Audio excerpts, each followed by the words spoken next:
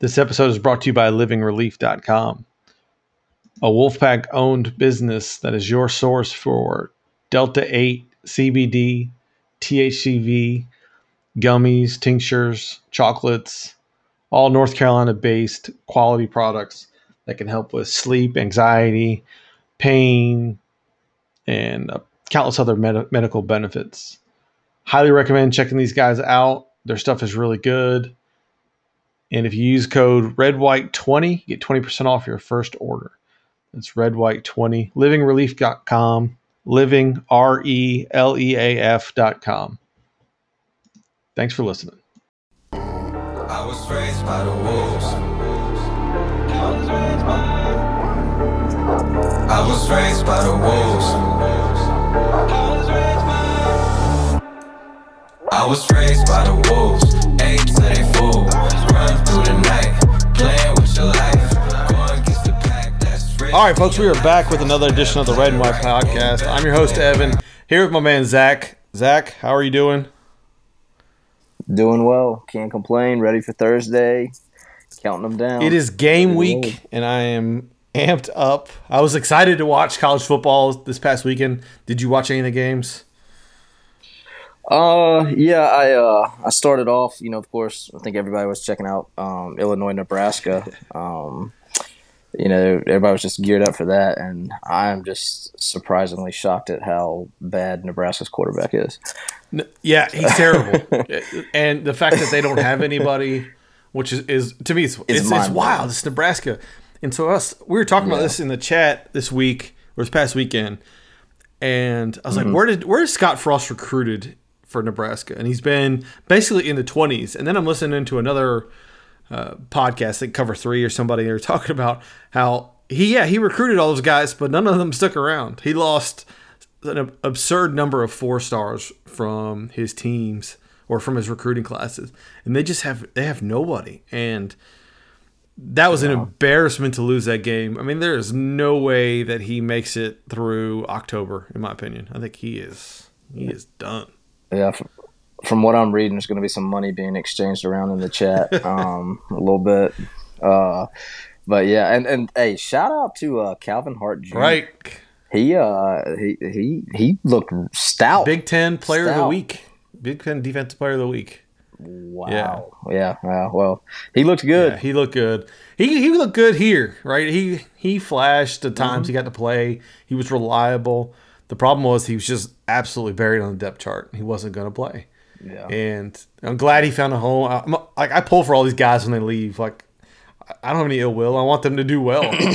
And seeing them go somewhere, seeing our backups go somewhere and start, like somewhere in the Big Ten and start, to me that makes me feel a little better about the direction of the program. And I'm probably thinking too much into it. But, if you compare that to where Matt McKay ended up, Montana State, or Bailey Hockman, Middle Tennessee State, and some of these other guys, you feel a little better when a guy can go to a Big Ten school and start and have an impact and, like I said, be the player of the week. Okay, that's for me, it makes me feel pretty good. That's one area we know that the staff is getting right, is the linebacker. That linebacker group is deep for days. Yeah. Yeah, I mean, I agree. It's might be a little rough on the Alliance. They keep taking our depth chart subs and making them player of the week in the Big Ten. But that's right. So I don't know if I don't know if you read the piece I put out last week, Friday before this game. I had a random meandering thought, and the fact that Nebraska lost this game and the way they lost it with mental mistakes and errors, and my thought was, would Dave Doeren be a fit at Nebraska? What do you think about that? So, top of the head, I mean, yes. Obviously NC State's not going to be able to compete with Nebraska money. And yeah, because to me, you think kind of those Midwest schools like that, the ones that are not necessarily the flashy showy, I consider Oklahoma flashy showy, Oklahoma State flashy showy. Nebraska, when you think about Nebraska, you still think, pound the ball, run the ball, between the tackles. You just kind of think, or at least that's where my mind goes. And especially after watching their quarterback, watching Martinez on Saturday. But, and Dave kind of has that characteristic about him. I think if you gave Doeren the option to sit here and say, you can run for 150 to 200 every game, or you can throw for 350, Dave's going to choose to run. Yeah, I think so. That's just it's just his personality, and there's nothing wrong with that. And so I could see him being a good fit in that area. I don't know if he'll get that attention, but to me, that just feels like the perfect fit. Like for what they need somebody to stabilize it, build that program back to some sort of relevant foundation. The Midwest connections. Like, I don't know who would voluntarily go and live in Nebraska, but there's a lot of money and, the clock resetting and all these things. I don't know. I just had this weird thought that, like, if Nebraska was really paying attention and they want to get back to winning, 8-9 games a year, Dave Doeren will be on the short list. They'll probably hire some Nebraska alum or something like that, what they do. But I don't know, man. Dave feels like a good fit there. Isn't Dave? He's from Kansas. He's from Kansas, right? Correct. Yeah. Yeah. So I mean, he's familiar, and he's been around out there. So it would not surprise me if Scott Frost was to get canned, would they? It would not surprise me to see Doeren's name pop up on Nebraska's radar, especially if Dave has a good year this year.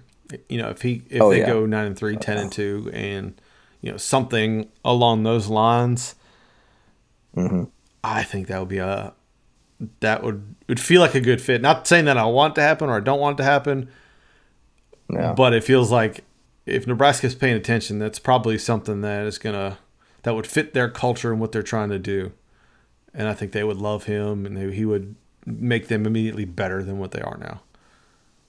No, I agree. It just, the fan base out there seems that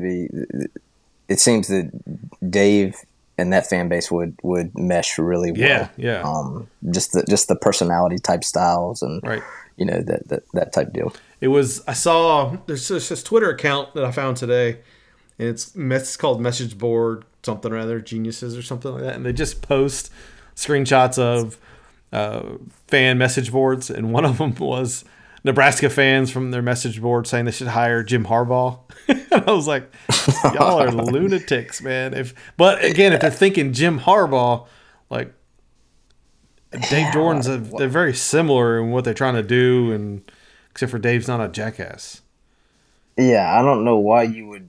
I mean, if you're gonna dream and you're gonna put somebody as like your 1A, I don't know why. First off, I just don't know why it would be Harbaugh. Right.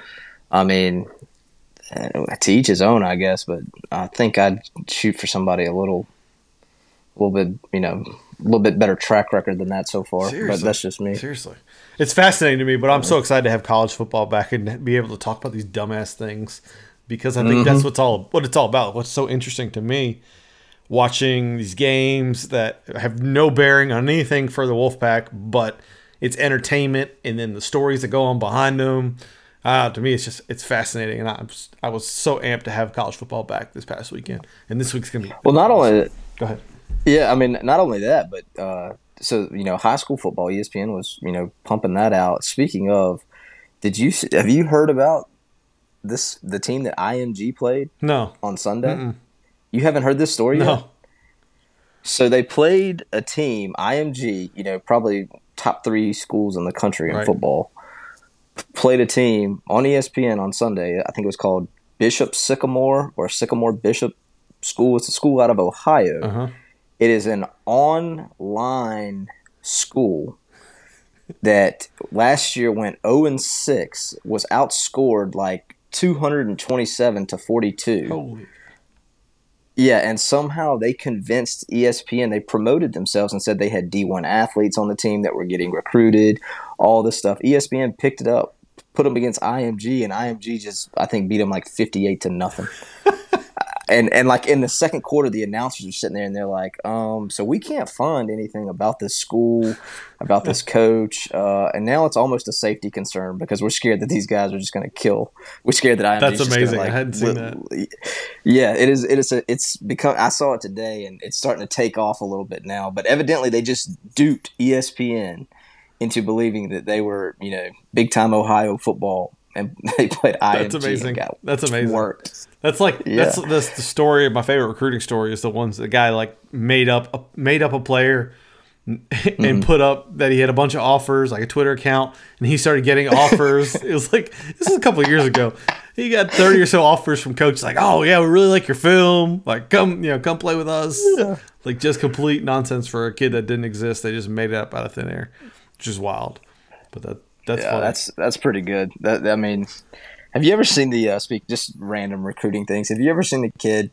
He made a recruiting video, and he was like he never played. Oh yeah, like it was the highlights of the video. He's just standing on the sidelines, and he puts the highlighted circle around himself every play. That was amazing.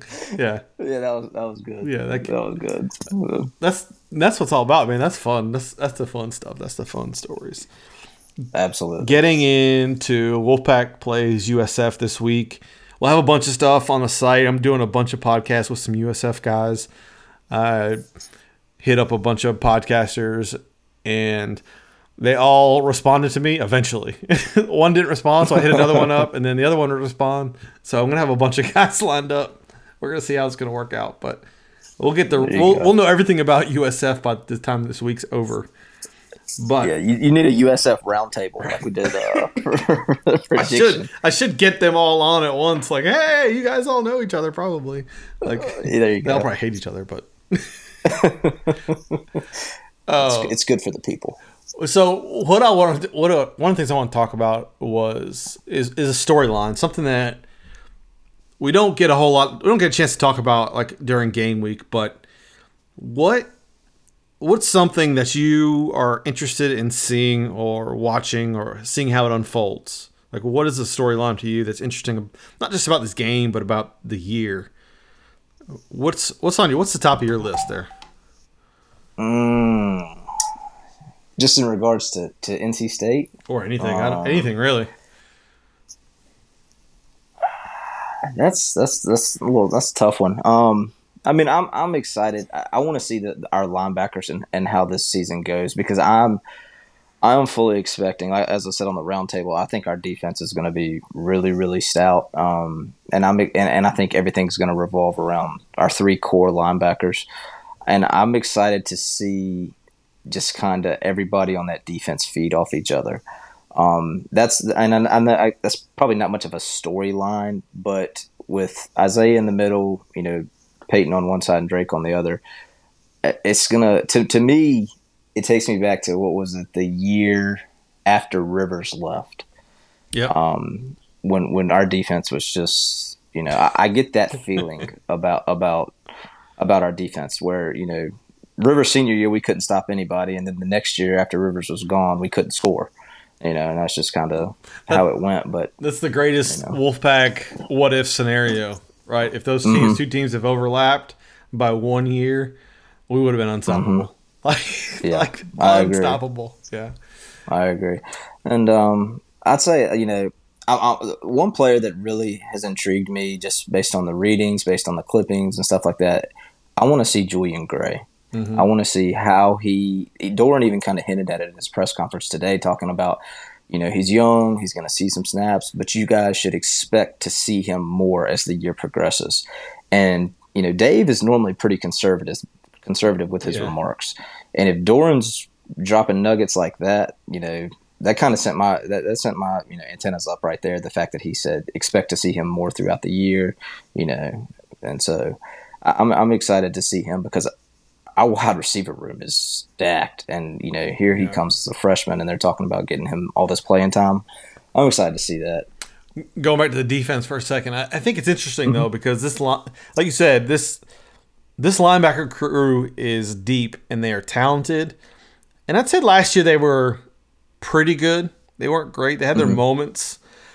I'm curious to see how the rest of the team, how they grew. Like, are they going to live up to the talent that they have? And I think they will, because I think they have 4 guys now who are experienced and now they're used to playing together. But not only that, is that how much pressure is the secondary being capable? Because I think the secondary is going to be very capable, going to take off of the linebackers. And is it going to let them play more freely, right? And creating disruption. And I think that's what Tony Gibson and Dave have emphasized this offseason in every one of their press conferences, even today in Dave's press conference.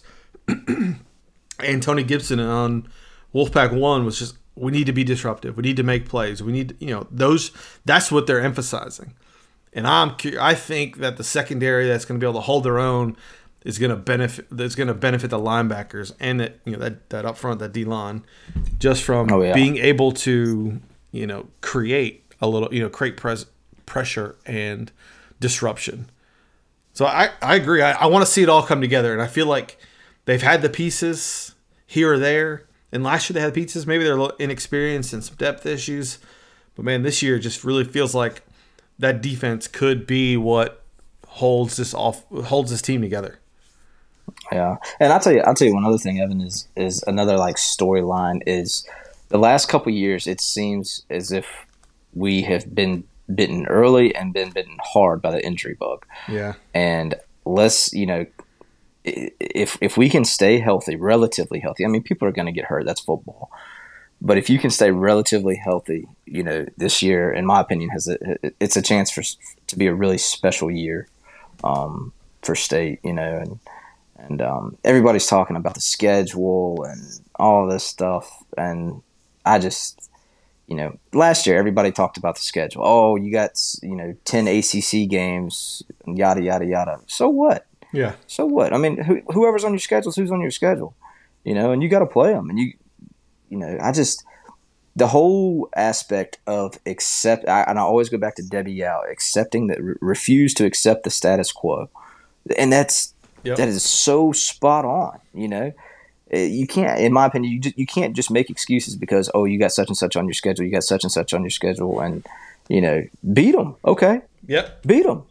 It's that simple. I guarantee you, I don't care who's on the schedule, Peyton Wilson, Tanner Engel, Leary, Emeka, they're not stepping on the field like, oh man, we got a rough day today. Right. No, they're going out there with that mindset. It's a killer mentality. And as an athlete, you have to have that, and they have that, and so I think that everybody talking about the schedule and getting, wrapped around that.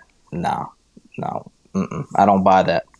I agree with you, and I wasn't going to open that can of worms, but 8-4 has been the topic of the day today, because and I listened to the IPS pod, and I love James, but when he said today is State should be thrilled with 8-4, and I was listening to this. Thrilled. That's what he said.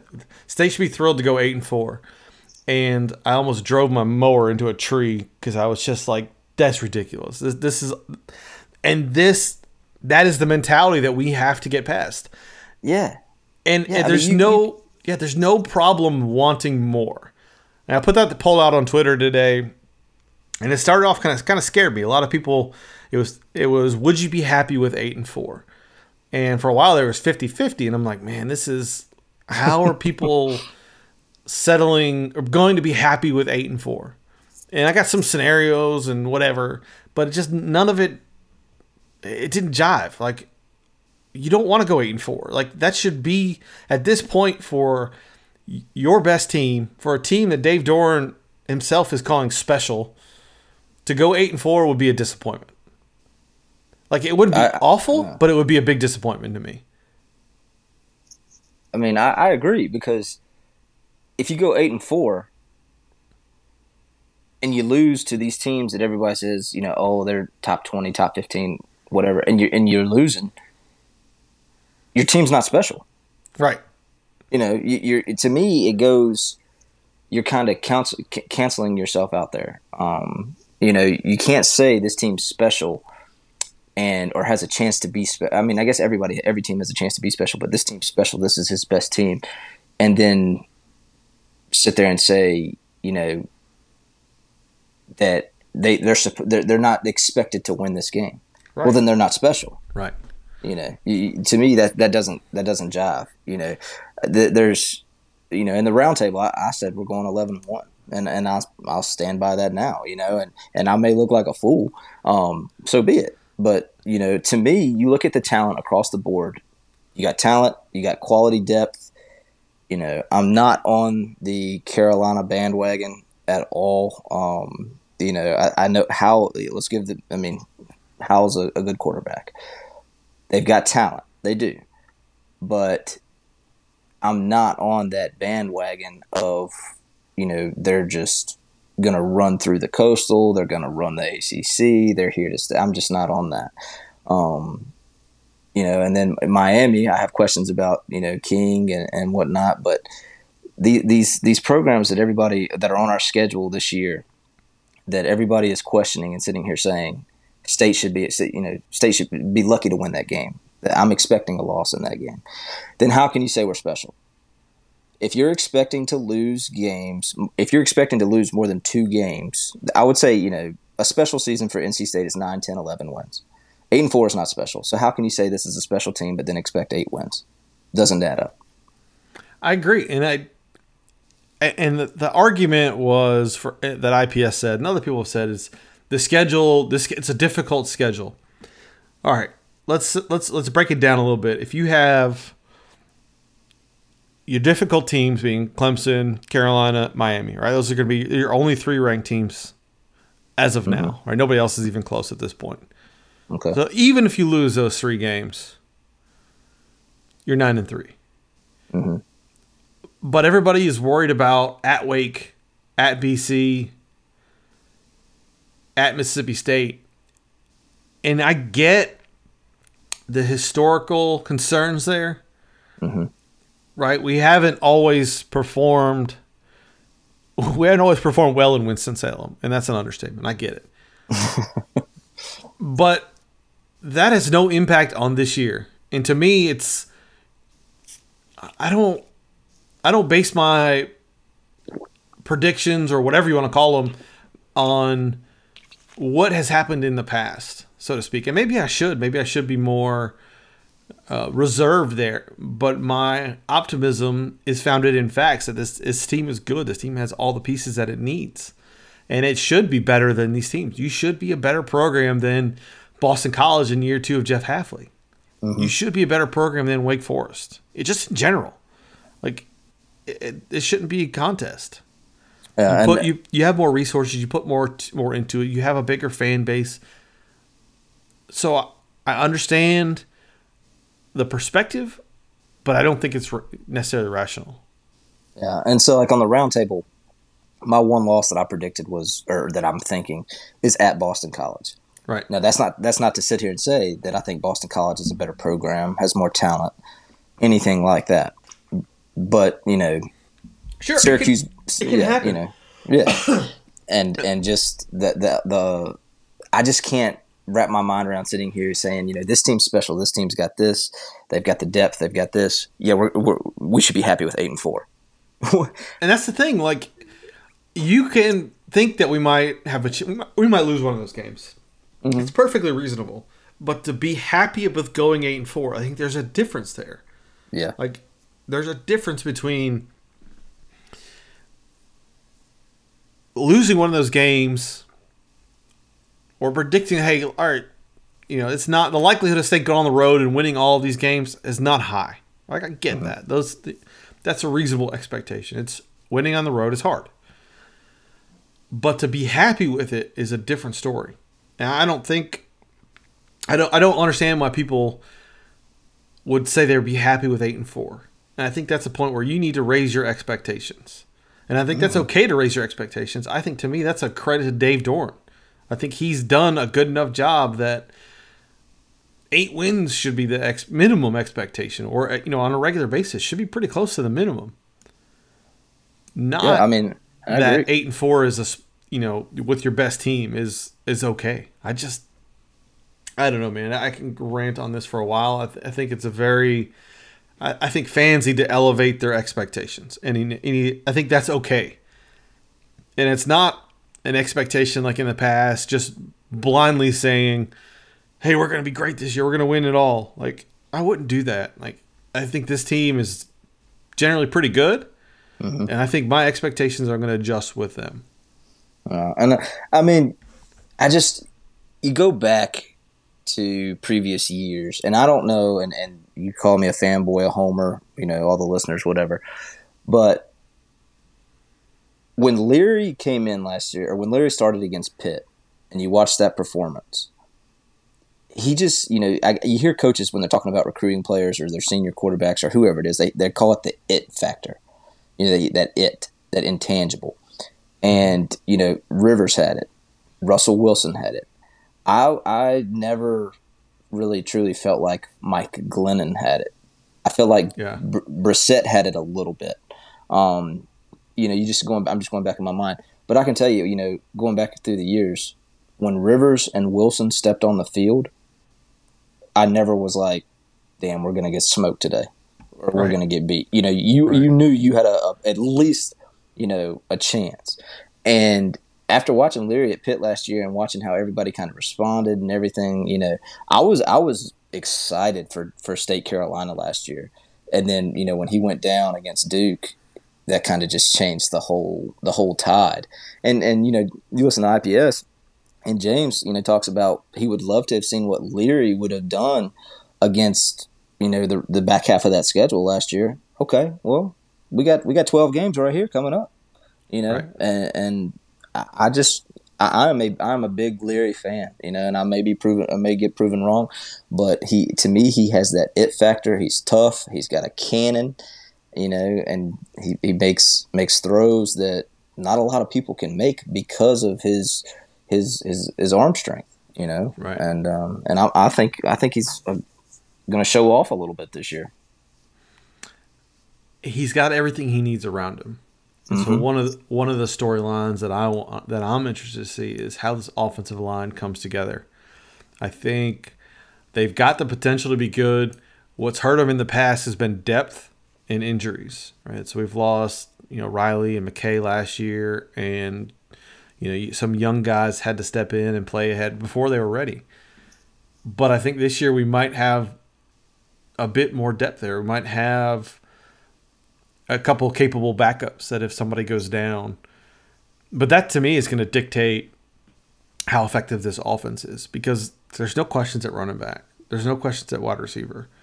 There's no questions at quarterback. I think Leary's good enough. He's going to make some mistakes. I think you almost expect that. At least I expect it, because he's a bit more aggressive than we've had in the past. He's definitely more aggressive than Finley and some of these other guys. So he's going to probably take some throws and some chances that maybe he shouldn't. It might go his way, it might not. But I think the upside is there.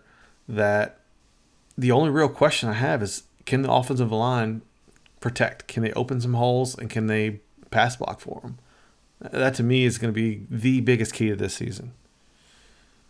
Yeah, I mean, I would agree with that on the offensive side of the ball. And we'll probably, with the team as a whole, can the O-line hold up, because of the pieces that are around Leary, and the pieces that are backing up those pieces are still damn good.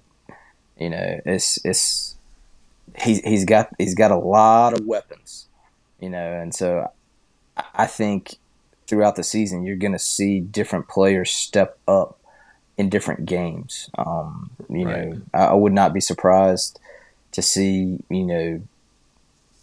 Emeka lead in receiving yards one game, then Thayer, then Devin, then all of a sudden Julian Gray pops up in game 4, and oh damn, you got Porter Rooks too, and I mean, just so on and so forth. And he's got a stable back there with him. It's just a matter of can they open up the barn door and let him go. It's going to be interesting to see how the rotations go. And that, to me, is one of the other things that's been on my watch list, is how do they rotate the running backs? How do they rotate the wide receivers?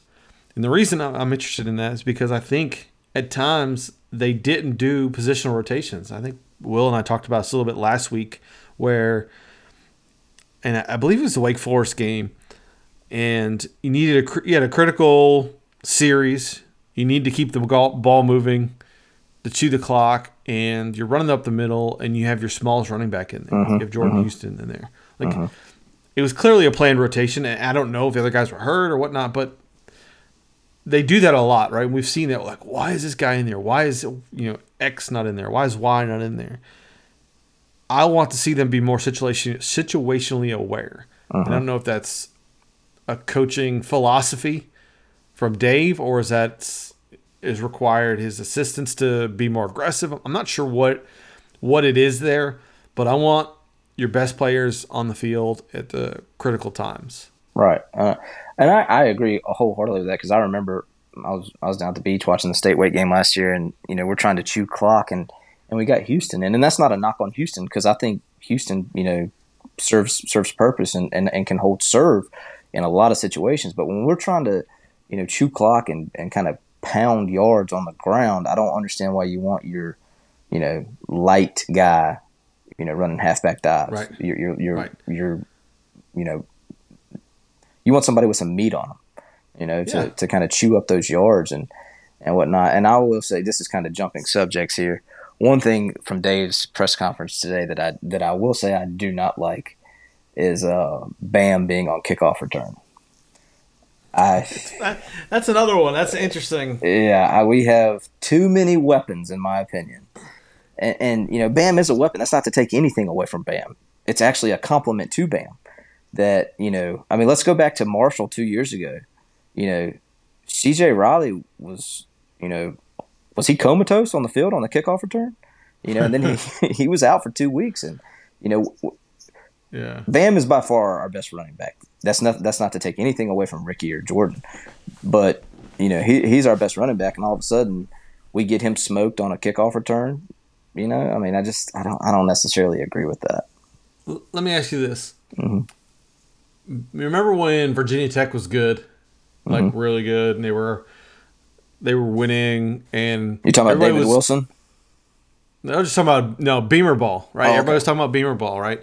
And his concept was, you put special teams is a third of the game. It's a unit. You put your best players on special teams, and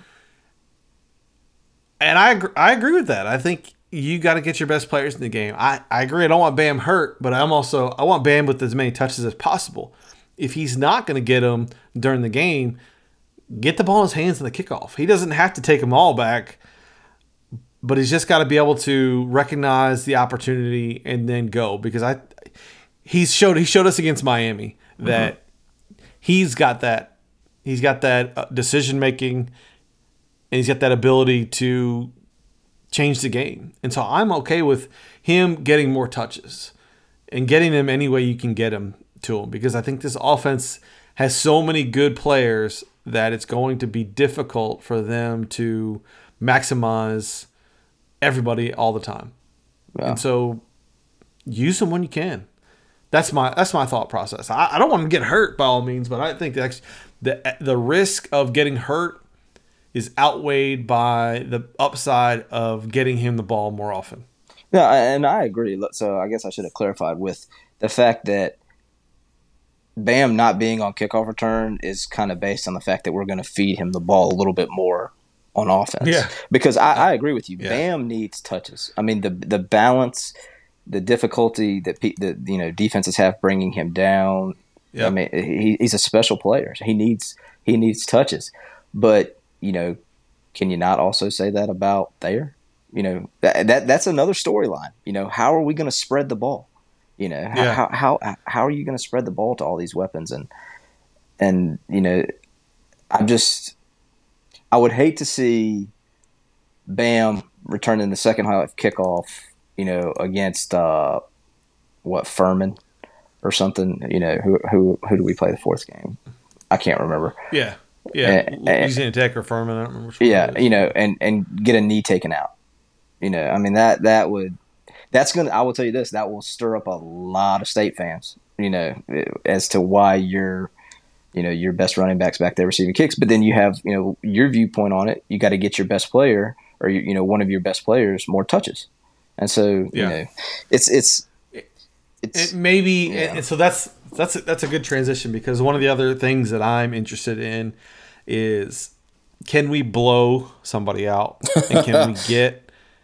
Well, yeah. Well, the two reasons there. One, because we don't do it, but two is I want us to finally get our young guys in the games.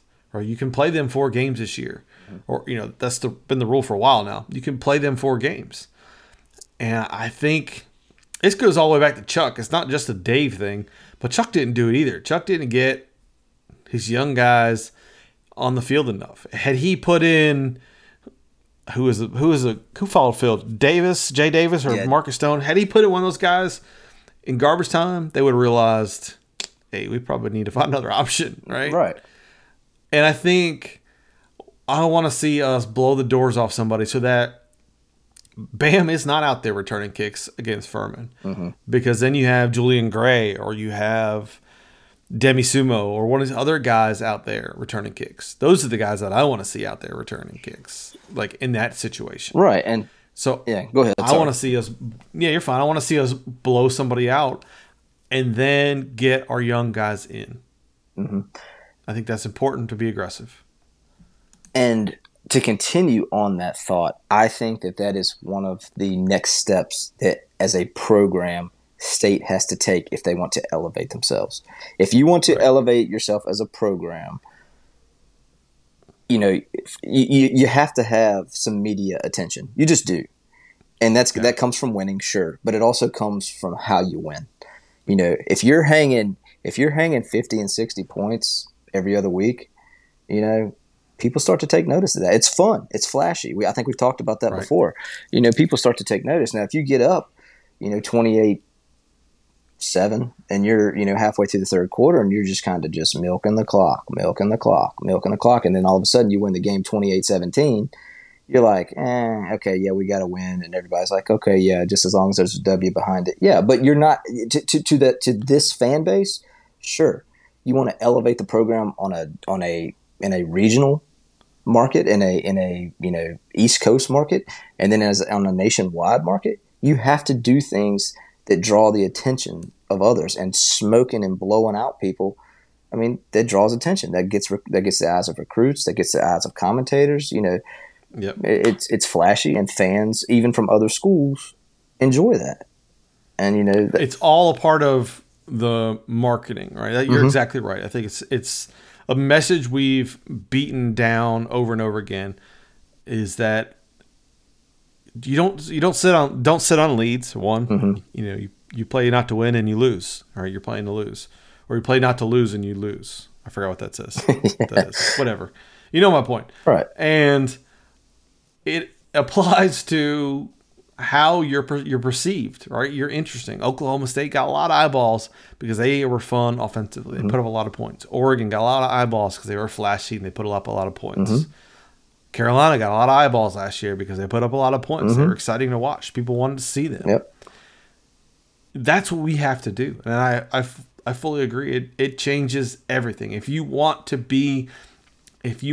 take this to the next level, you have to elevate that part of the game too, and that part of the coaching philosophy. Yeah, and I think that you go back to like the teams that are now elite. Okay, let's we play Louisiana Tech. Louisiana Tech, they're gonna have I think they're gonna have a pretty good team this year, but I'm just using them as an example. Okay, let's say we're up 28-7 third quarter. Okay, are we taking our foot off the gas? You think Alabama's taking their foot off the gas? You think, Georgia? Georgia's a bad example, but you go back when these teams were building. You think Clemson's taking their foot off the gas? No, Clemson's hanging 50 because they want to look good. They want to show. Right. There's a difference between winning and dominating. And if you want to elevate your program in any market, I don't care what market you're talking about, in any region, in the eyes of anybody, you cannot just simply, win. You have to dominate people. And that's how you grow your brand, grow yourself, everything, in my opinion. It's one of the other conversations that was happening a lot today, and David brought it up, is fan attendance, especially late in the game. Mm-hmm. And this again plays into it. Absolutely. And somebody had made the comment is, I don't want to come. Why should I come back in the third quarter and watch us, go 3 and out, running up the middle or whatever, like trying to eat clock and just not be interesting. Mm-hmm. If you were out there scoring points, throwing bombs, we're doing whatever, being more aggressive, people would want to be back in the game. They would take notice. Yeah. So he needs to be that change that he wants to see, right? He needs to push that forward. He needs to take that responsibility of, all right, we want to get more fan engagement. Mm-hmm. We want to get them more passionate and get them more excited. Give me a more exciting product on the field, right? In that second half. Give me something that I want to get back in my seat for. And I agree. I mean, there's always the concept of sportsmanship, okay? You don't want to necessarily run it up. But why could you not, if you're smoking somebody 35-0 in the second half, or you're up by 35, whatever it is, in the second half, put your second string in like what you were getting at and treat it now as a practice. It's a practice. Let's see what the second string QB can do. And if the other team gets their feelings hurt, so be it. Are we going to sit here and say, okay, we're it's gamesmanship, it's sportsman, whatever it is. Okay, so are we more concerned about that than elevating our program? Are we more concerned with the other team's feelings than us not going 8-4? And if you put in your backups in a situation like that, so like if we are blowing somebody out and we put in our second string, mm-hmm. and McLaughlin's in there and he's throwing touchdowns, the other coach is not, especially in this day and age, the other coach is not going to be salty that you're a bad sportsman, right? Or that you're, disrespecting me. It's like, dude, I put my backups in and we still score. Yeah. It's your job to stop That's us. right. And again, it's part of the perception of the program. And I get the way it used to be, where you don't want to run it up and you don't want to, make somebody look bad. But you're not if you're playing your backups, if you're putting in players that you're trying to get more reps. I mean, it's easy. Hey, coach, I was just trying to get these guys more reps. All right. Right. Any reasonable coach is going to be okay with that. Now, if you're playing Scotty Montgomery's ECU and you put Garrett Bradbury in the fourth quarter to, take a fullback dive for a touchdown, and rubbing a little salt in the wound, that's a little bit different, right? That's not the same thing, right? That's where you're running it up and you're trying to be an asshole. Yeah. And that's not what we're saying. We're saying put your subs in, but keep your foot on the gas, right? Put some guys, get some more guys, some PT. Let's see what they can do. Let's, get more attention. Let's make things more exciting. And that's, to me, that's one of the storylines that I want to see is is that coaching philosophy changing at all? And I know it is on the defensive side.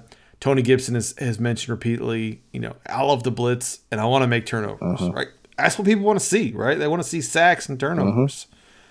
And nobody wants to see you, I don't know, stuffing, running bear defenses, stuffing, runs up the middle. That's just not how the game is anymore.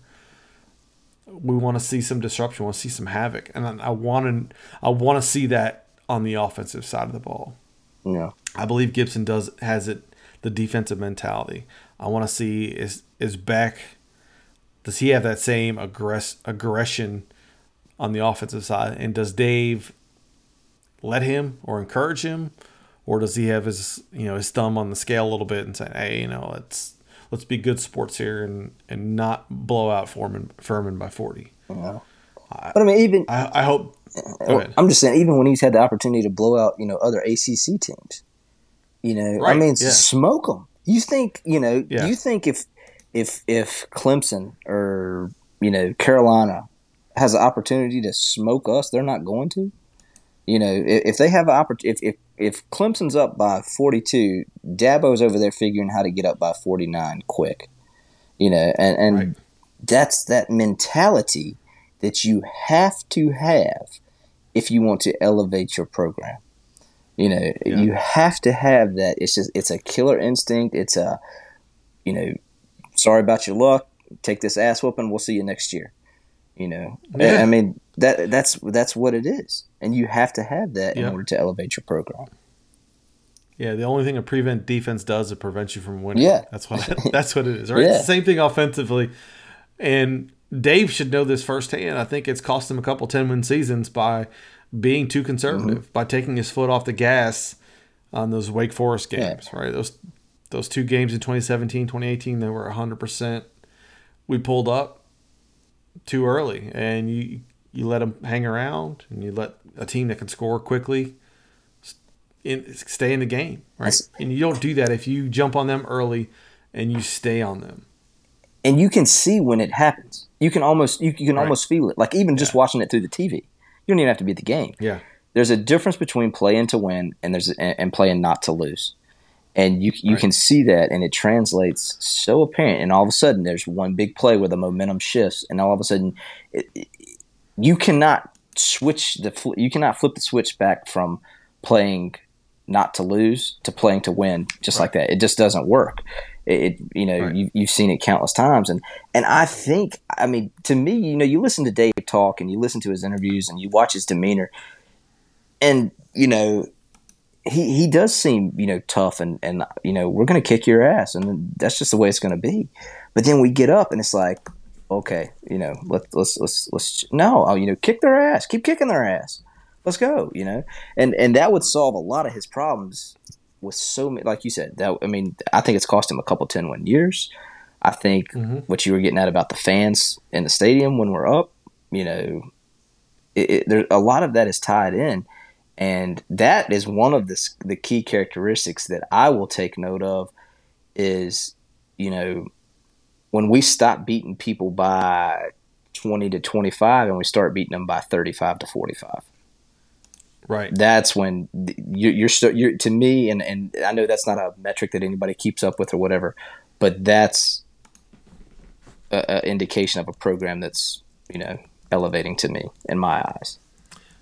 And that's the perfect example. Is I'm doing my picks for my pick 'em pool. I got to pick 5 games, and I saw the line states 18.5, and I'm thinking we're way better than 18.5 against a team that went winless last year. They're still breaking in their fourth quarterback in 4 years, even though he's a Carolina transfer. Like I'm sitting here with all these things, and I'm thinking, but 18.5 is a lot because how we play, right? That should be a no-brainer for us, I think. And that was my thought process today, and I didn't connect it until you were just speaking about it. But yeah, we should be crushing them, so that is like, oh yeah, that's an easy one. That's a no-brainer. Yep. But it's not because of how we play or how we've played in the past. I want to see that change. I agree. I do too. So, going back, the other one you said was Julian Gray. Now, let me read you this starting 4 wide receivers for 2022. Assuming Thayer leaves and Amezi leaves, that gives you Julian Gray, Porter Rooks, Devin Carter, and Anthony Smith. I'm assuming Anthony Smith's going to take that job, the 4th wide receiver there. That's a damn good wide receiver crew. That's a lot more speed than we've had historically. And I am really excited about Porter Rooks and Julian Gray together. Like that combo right there seems like a really good one too. Rooks is special. He's very, and I mean, each one of them is going to do something different and kind of bring a different skill set to the table. And you go back to like Russell Wilson days. He had Owen Spencer was the speedster, Jarvis Williams was the jump ball guy. And you used them at different times. And you had Daryl Davis. He was kind of almost like a combination of both. But to me, when you have different players who can perform in different ways and are good at different things, it makes you more dynamic, but it makes you harder to defend. And you think about, the better teams. They have 2, 1 or 2 jump ball guys. They have 1 or 2 little slot guys that are just quick and shifty and nimble. And then, they've got the streakers going down the sideline too. and when you can have multiple threats like that with multiple, excuse me, with multiple aspects and advantages in their game, it just makes you so much more dynamic and so much more, tougher to cover and to keep in front of you. And the other one that Dave has mentioned and a couple sites have mentioned has performed really well in the fall practices has been Keon Lesane. And he's a guy that I've been high on since he got here because I thought he had the skills to really be a playmaker. I thought he had the speed and the elusiveness to really shine. And he hadn't yet, and I guess maybe he was young and the game hadn't clicked, but I was kind of surprised to see or to hear his name mentioned so often, and I thought maybe it's a bit of lip service. And then I'm watching Wolfpack 1 this morning, which the first episode just came out, and they're showing the practice highlights or the scrimmage they had, and Keon Lesane was everywhere, man. He was doing everything. And so I'm curious how they're gonna work him in. But that's a lot of speed there. I mean, he's still a redshirt sophomore or COVID sophomore. I'm not sure. He's pretty young. And I'm curious how he's gonna work in this year, just given him how much love he's got so far this fall. Yeah. It'll be interesting. And see, like, to me, just thinking back to, years past when or 2 years ago when he was getting more minutes than I think he got last year. I think last year I don't have the stats in front of me, but 4 or 5 catches or something like that. I mean, he was not often utilized, but to me, Keon Lesane screams kick returner. Screams kickoff return. Yeah, they used him once, and I don't know if he muffed it or he took his eye off it. I remember that. And they pulled him out real quick. I think Jordan Houston screams kick returner too. I think he's a guy that I think could excel there. But yeah, Keon Lesane, he's just one of those guys that I think he's a sophomore. I'm pulling up his stats right now, and he's just one of those guys that I think if you get the chance, can have an impact. Yeah, but I mean, in order for him to get a chance, who are you putting on the bench? Who's he subbing in for? That's the thing. That's the thing. Like, what is this rotation going to look like? And that's not a knock on Lesane. I mean, to me, it's a compliment to the other guys. Lesane's got to make the most out of his time on the field. Right? I think. Let's see. Yeah, his best game was Kentucky. He had 2 for 25. Yeah, he had 3 catches last year. Okay. Yeah. He's got to make the most of his time on the field. I think they'll probably utilize him in motions and in jets and probably some other areas outside of just a slot. But if he can make a play and make somebody miss, I think I'm still excited about his potential. My Keon Lesane enthusiasm has been renewed. It was waning after last year, but it's back. It's back. Yeah. They've sucked me back in. Yeah. I would like to shout out Will here about his boy Chris Scott Jr. T's and P's, man. Thinking about you there. So I went to that open practice the other day. I took my kids, and it wasn't much to it. It was a glorified walkthrough, but it was fun seeing, seeing how many fans showed up, being back in the stadium. And yeah, one of the things we noticed was Chris Scott Jr. was on crutches. I don't know what the status is. There's no depth chart released this week because it's a non-conference game. But he was clearly not playing. And the other one that I saw was, and we didn't even mention, we're talking about the future of wide receivers, Micah Crowell. He looked jacked. And somebody made the analogy. I was like, he looks like a running back. And somebody in the pod chat made an analogy. Hey, he looks like David Boston. When Dave Boston was at Ohio State, and he just looked like he was just so thick, but he was fast. And he was just such a good wide receiver. Crowell's got that same build. Are we talking like? I wasn't there. Were we talking like DK Metcalf thick? We talking like just no, like he's not big and tall like that, but just like ripped. Okay. I think I put a picture in the chat, and then I put one on the site the other day. He like just ripped, man. He just looked like he was just he was cut well together, and that's another one, man. Like if he lives up to his potential, if he gets back from his injury, and he's as effective as they think he can be, you put him in that rotation, man. I feel like there's a lot of weapons, and that just emphasizes to me, hey, they need to go harder with being more aggressive, scoring more points, getting more guys on the field, keeping everybody fresh. That's what I'm interested to see. Yeah, that depth is special, and I think that it's going to serve well. And now's the time. To me, this is the year to turn it loose. Turn it loose. You've got the depth. Should somebody get hurt, barring, of course, Leary going down. But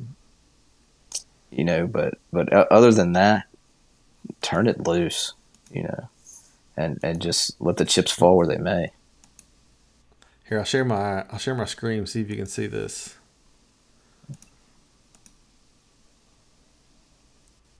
So I don't know if you can see this. 22 is Crowell. Oh yeah, I can see it. Did that show it for you? Yeah, I can see it's small on my screen, but I can see it. Yeah. Yeah, Golly. my man is ripped. Freshman coming in like ripped. that. Wow. Yeah. And that's Chris Scott next to him. But yeah. Yeah. That's quite the difference. Yeah, big time. I think that's there's a lot of excitement. We're getting enough players. We're getting the players that I think we hadn't had enough of. Yeah, and I mean, it's translating too. You think about, to me, and some people would disagree. It would not surprise me. This is going to be a bold statement here. It would not surprise me for State to have more players drafted than any other school in the ACC next year. It would not surprise me. Excuse me, not next year. Like with the players that are this coming with draft, the players that are currently on this team as they all become draft eligible. You look at State's 2021 football team have the most players drafted out of all the ACC schools. And I think you've got talent, and I think you've got talented depth as well. I mean, you think about it. Like, who's your first string defensive line? First string defensive line, Savion Jackson, C.J. Clark,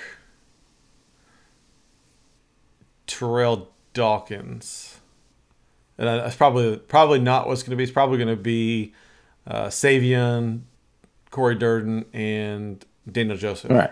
So, but I would go Jackson, Clark, and Dawkins. Okay.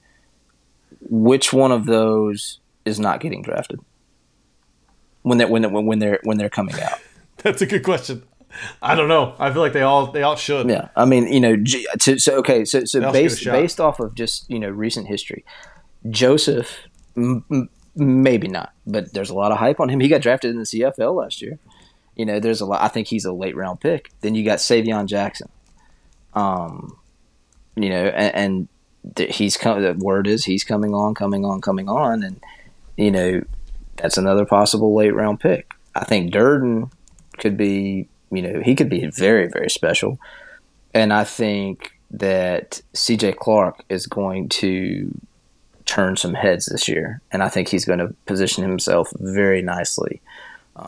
Going into next year, and Dawkins is a freshman, and I think he was like second in the ACC last year as far as like freshman sack numbers, and or it might have been first, I can't remember, but I mean he's up there, and where's he gonna? All these guys are of potential to be drafted, and that's just your D line. You're talking 5-6 guys off your D line there. And, you go linebackers. All three starting linebackers have the opportunity. I think Drake may be a very, very late round pick just simply because of his size. A lot of different players at a lot of different positions are going to be, have opportunities, especially during their money years, to really, take off. And I think that is a credit to Doran and this program. And I give kudos where it's due with that. He gets the players in. They're not as flashy. It doesn't pop up on everybody's phone from ESPN that, Dave Doran just landed this 5-star, 4-star, or whatever. But he gets his guys in here. They put them through the player development, and look at what it's turned out to be. So you got to give him credit for that, in my opinion. Yeah, they'll work well at Nebraska. No, we'll put. I was trying to find this list of guys that will likely play professionally that right, Will put that's together. what you and I were talking about before the pod. I was thinking that, and then Will just happened to post that. Yeah, Icky, Grant Gibson, Zavala, Knight, Person, Emezi, Daniel Joseph, Corey Durden, Peyton Wilson, Isaiah Moore, Derek Pitts, Tanner Engel. That is 12. That is 12, and I could argue that you could probably put Tyler Baker Williams on that list. Is that just 12 upperclassmen right there? And, yeah, that's for this coming year. Yeah, right. That's for this coming year. The guys that could leave. Yeah, and you could argue that you put Thayer Thomas on that list. Uh-huh. I think Thayer's got a lot of upside. He's got that. He's got the traits that a lot of NFL teams desire in their little white guy wide receiver. And yeah, I mean that's 12 potential draft picks on this team. Yeah, that's another reason why I'm pretty excited on this. And that's just the upperclassmen. Mm-hmm.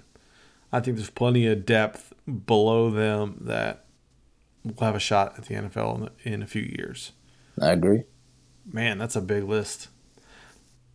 But that's to me that also emphasizes why I think this year is so important, and why I think Dave really has to capitalize on this, really get that momentum going, and show that this is a program in the state that you need to be talking about. Yeah, and I mean now, now's the opportunity to squash the bug that everybody's loving on. Congratulations on your 7 wins 2 years ago and your 8 wins last year. But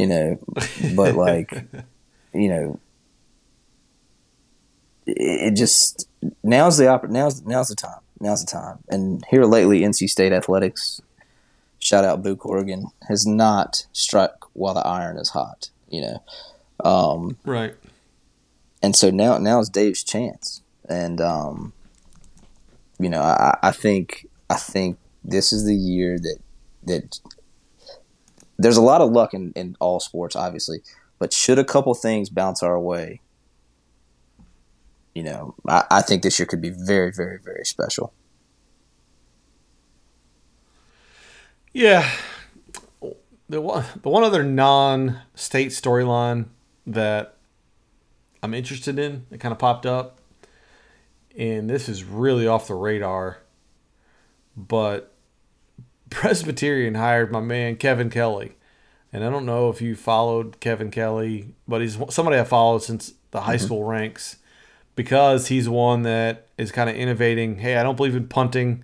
He onside kicks it every time. He is very analytics based and going on, basing his coaching on the numbers and the odds of making positive plays. And he's at Presbyterian this year. They took a gamble and hired him. And I'm really curious to see how that team plays. And I think that's going to be really interesting. I think it's probably going to be a storyline at some point when he starts onside Yeah, can you pull kicking. up their schedule? Do they have an ACC team on their schedule? Ooh, normally they pop up and play like a Georgia Tech or something like that. I can't spell it. I know. Google better fix that for me. There we go. Presbyterian football schedule. Don't tell me they play like Alabama. You're onside kicking Alabama or something like that. I know they open versus St. Andrews. No idea who that is. Fort Lauderdale.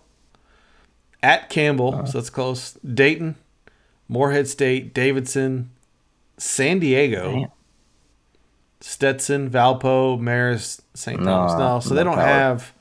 They've got a couple regional games, but I might go to that game Just to see that. just to watch. No, we play that night. Dang. Yeah, I don't know. It's gonna be interesting. That's just one of those games that I'm just or teams that I'm.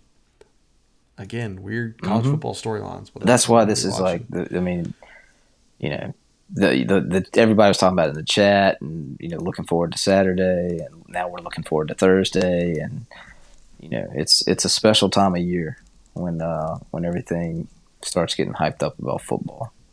That's for sure. So who did so we did our ACC fantasy Oh draft. God, dude, I had last some night. stuff come up, and because I was geared up for it, and I was like, all right, I'm not. I will say I'm not a huge fantasy football guy. I've done it before. I go like 3 weeks. People start sending me trades and stuff. Yeah. I'm like, man, I don't know, and I end up donating my $10 to the cause or whatever. And so last night, some stuff kind of came up, and I ended up just slipped my mind.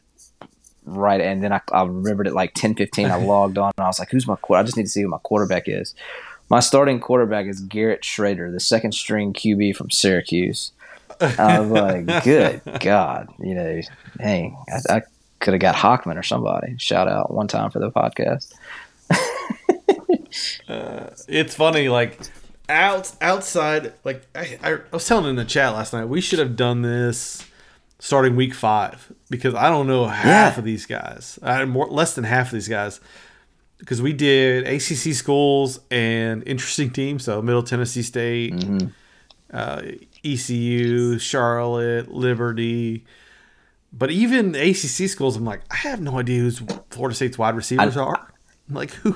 I know there's a couple of them. I can tell you their names. One player on my team, but I don't know who's starting. One player by name, and that was Josh Downs, and that was just because State recruited him. That's it. That's the only player I knew by name on my team.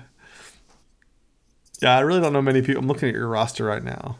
I know the Notre Dame running back and Josh Downs. Oh, that's right. That's right. The Notre Dame running back. Yeah, yeah.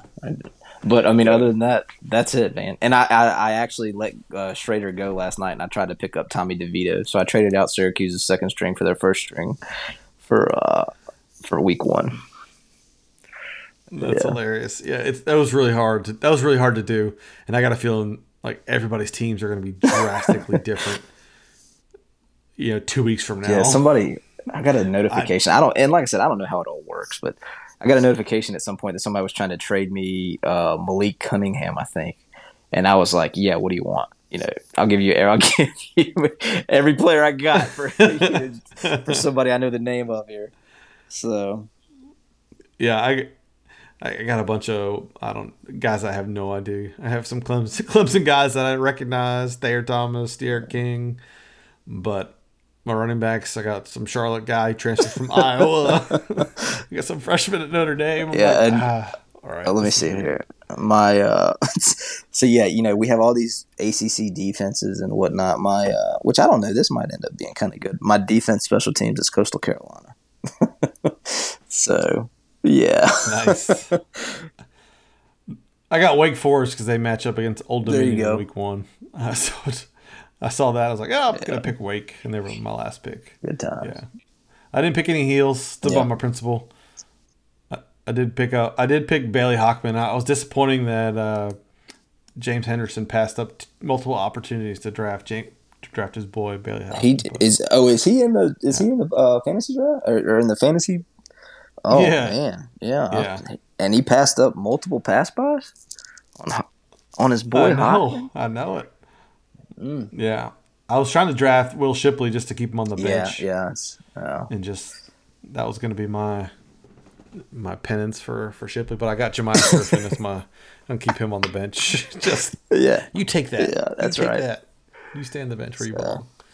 But yeah, I don't know. There's gonna be some more storylines that I'm curious to see how it comes through. I will say that it's going to be interesting to see how the fans react to being in the stadium. And Saturday at the open practice, everybody was like staying away from one another. But you're not going to be able to do that with 60,000 people in the stadium. So Well, I'm curious. I kind of do wonder about like who all or how many people are going to show up. You know, not just from a pure, not from a lack of interest or because they don't want to, but just from a pure safety standpoint. You know, somebody just from a pure safety aspect of it. You know, people might be avoiding the game for whatever reason, and you know, I think it's going to be really, really good for our players, though. I you know, running out of that tunnel. Yeah, I really do. And that's what Dave said at the open practices. I just wanted the players to see what having fans in the stands was like again, right? Just because they hadn't done it. Yeah, I thought it was interesting. Oh yeah, I want to play this call. We got a message after last week's. It was an interesting idea. So listen to this and let me know what you think.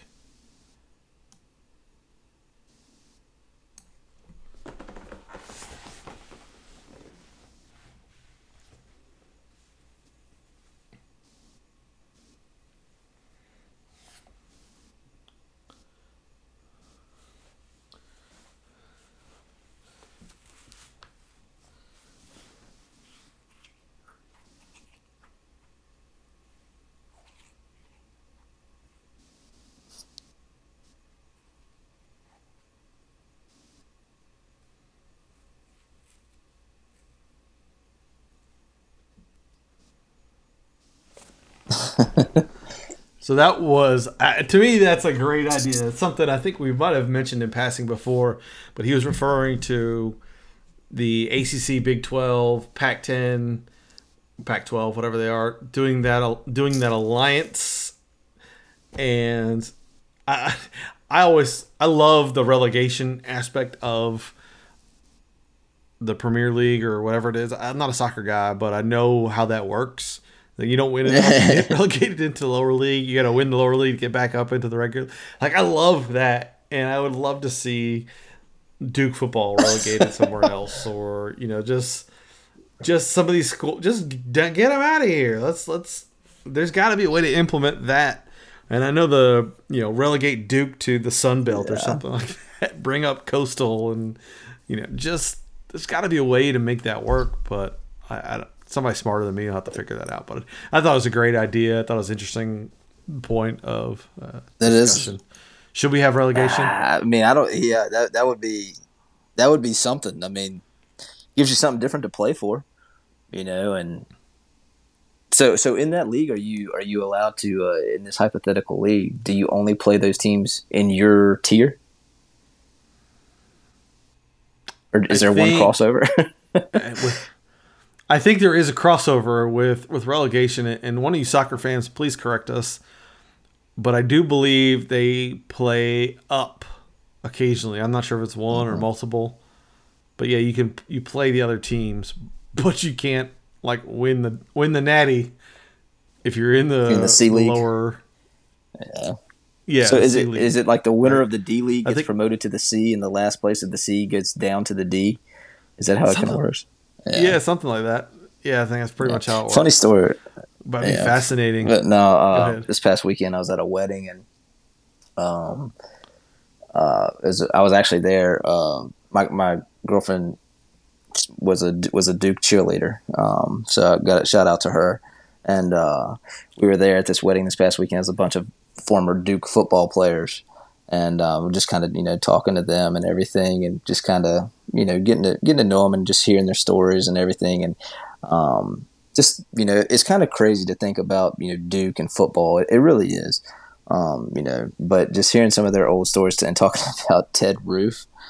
Oh man, yeah, it was. It's not for the airways, I won't say. But it was some good stuff. Evidently, he's a really cool guy, and it was just a cool experience to sit there and hang out with guys who are a lot smarter than I'll be, and also played football against Rivers and back in those days and stuff. Hearing some of their stories, it was cool. I love. The policy for this podcast is that we don't interview players. And I've debated changing that, but it's the truth because all they give you is coach speak, and it's just not interesting to listen to. Like, I don't think anybody really wants to listen to it. But former players, after they've been gone for a little while, are the best because they have some good stories. If you connect with the right personality, they have some really good stories. And so I want to start doing more of those. Like, reach out to former players and bring them in and just have those conversations. There's one that I'm really surprised IPS hadn't got on their podcast a lot more often is Kalani Heppy. You know, some of the things he throws out. Oh yeah, yeah. So he's really entertaining. His audio connection is terrible, so they had to figure that out. Yeah. Oh, did they try to get him on a pod? Yeah, I'm gonna. They had him on one time. And it sounded like he was constantly driving through a tunnel, which, again, I love James, but he's not the best with the technology in that regard. But pin him down in front of a computer, and I bet you Kalani would have some really interesting stories. And I bet you some other guys out there that would do it too. So I need to connect more with some of those guys. I've had some reach out and whatnot, but most of the time, these guys just want to. You know, the current players really just give you coach speak, right? You and I mean, that's what they're not going to rock the boat. Not at this time. But like you were talking about, it's always good to hear somebody talk back. Like who was it? Gilio and Ovies did that thing on Russell Wilson, and they were interviewing Mike Glennon and all these other people, and listening to their stories about how O'Brien was handling the Wilson Glennon saga and all that. They were kind of letting some things fly. When they were doing that, those former players. So yeah, like you were saying, it's interesting. Yeah. It was. I never listened to that. I just kind of, I don't know. Between those two, I got some long drives. That dead horse they so I got to fill that time some type of way. And I was super interested in. It was. I mean, it was good. It was good information. It kind of cleared up some of the questions, but other than that, it's pretty good. Other than the dealing with them. Yeah. Mm-hmm. Well, I think that's mostly everything I got on my storylines. But we'll have a bunch of stuff going on this week. We'll have some more pods, some USF guys. Probably do another one with Will if I can pin him down before the game. But as always, check out the site, redwhitenetwork.com. There's a bunch of stuff going up. And I had something else I wanted to say on the outro, and I forgot. But yes, sir. Thanks for having me. Go Pack. As always, go Pack. Thanks for listening. Zach, thanks for joining me. That's right. I was raised by the wolves.